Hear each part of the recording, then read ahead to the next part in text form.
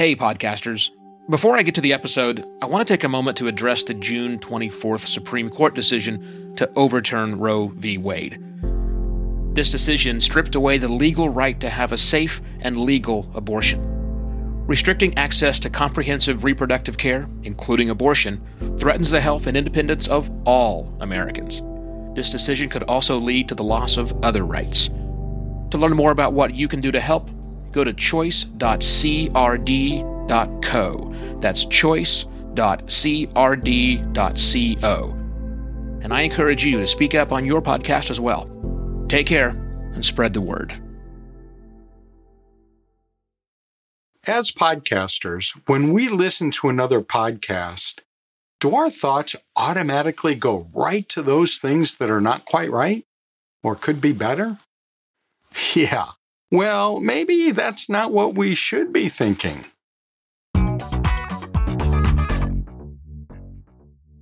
Hello, and welcome to another Podcast Pontifications with me, Kevin Patton, filling in for Evo Terra. We all do that, right?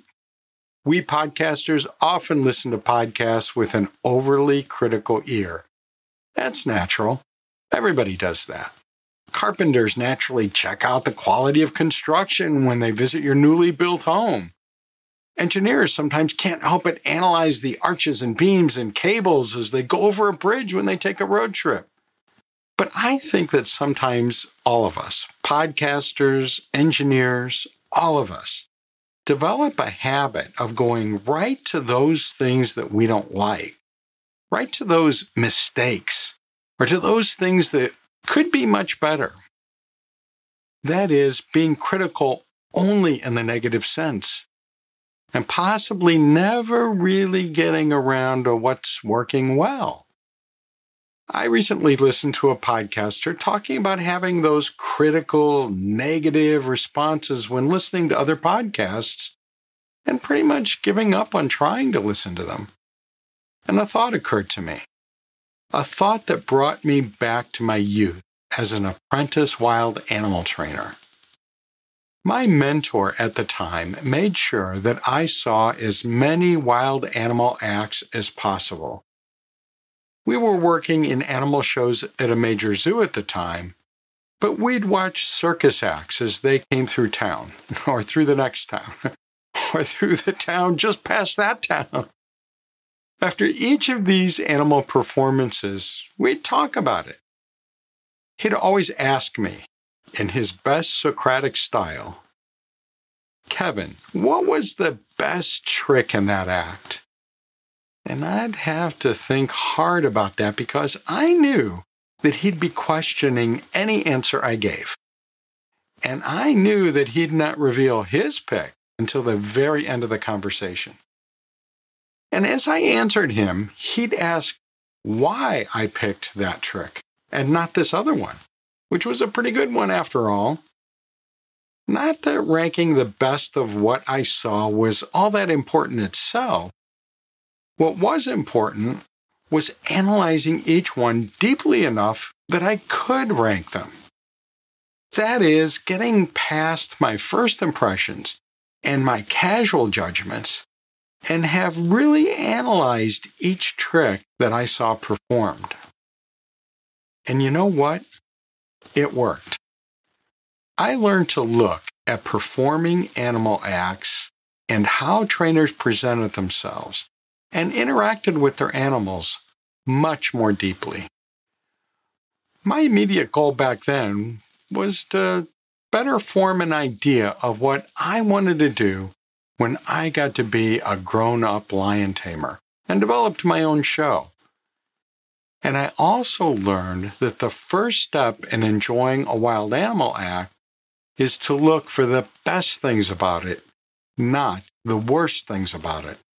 Even if it was a pretty lousy act, there was always something well done, or kinda well. Even if it was a very simple trick for a person to teach an animal, but was executed perfectly, which is probably more about the animal than it is about the trainer, I had learned to notice that and appreciate that. What happened was that I began to enjoy animal acts way more than I ever had, even the lousy ones. Reflecting back on that, I realized that the big lesson I learned is appreciation. I was an assistant sea lion trainer back then, later moving on to become an apprentice lion tamer. After a while, I switched to a slightly different species to train and became a college professor. Now, past the middle of my career, I mentor other professors on how to teach well. In a graduate degree program that trains teaching professors, it's my job to critique the teaching skills of my learners. And you know what? Looking first and foremost for their best trick serves me really well. Looking for a student's best trick is a form of criticism too, just not the negative part of criticism.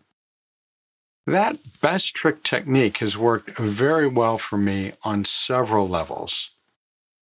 Not just for providing useful feedback in college teaching, but on another level, I find that by starting off with acknowledging a student's best trick, it softens that, here's a suggestion advice for those weak spots that I've also found in their work. Besides that, I've found that as I become better at using the best trick approach, I've often squarely hit those specific things that a student worked particularly hard at and is most proud of. What a great thing to validate those aspects of their work that they value most. I'm thinking that, well, you could say that the best trick technique has become one of my best tricks. So, bringing this story back to being a podcaster, listening to other podcasts, I've found that I naturally look first for a podcast's best trick. And I also try to find some other really good tricks, just in case I hear that mentor in my memory asking me if that's really my final answer. And I enjoy these podcasts more than I otherwise would.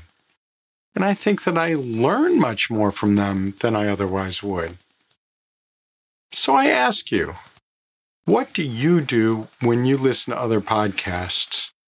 Maybe you've given up listening to new podcasts because, well, they just so often grate on your expert's sensitivity. Maybe you listen, but just can't get past that, that bad mic technique or disorganized conversation or, that missing call to action or whatever pet peeve pops out at you. Or maybe you do try to find what's well done, but more as a secondary thing, maybe even as an afterthought. I wonder if trying to start out with the goal of first and foremost trying to find the best trick might help you enjoy other podcasts more. Maybe preparing yourself for questions like, why is that the best trick and not this other trick, will make that work even better for you.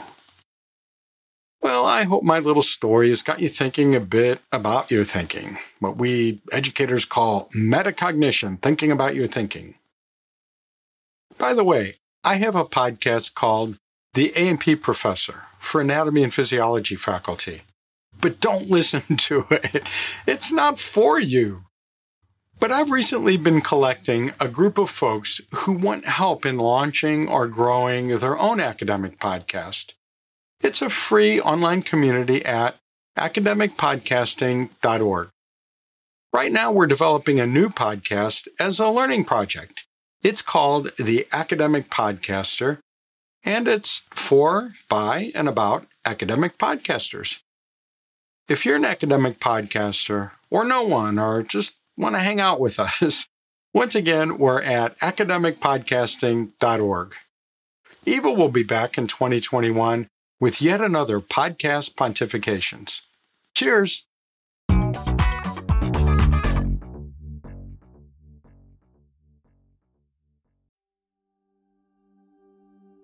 While Americans overwhelmingly support the right of an individual to make their own decisions about abortion, unfortunately, that right is no longer protected everywhere in the U.S.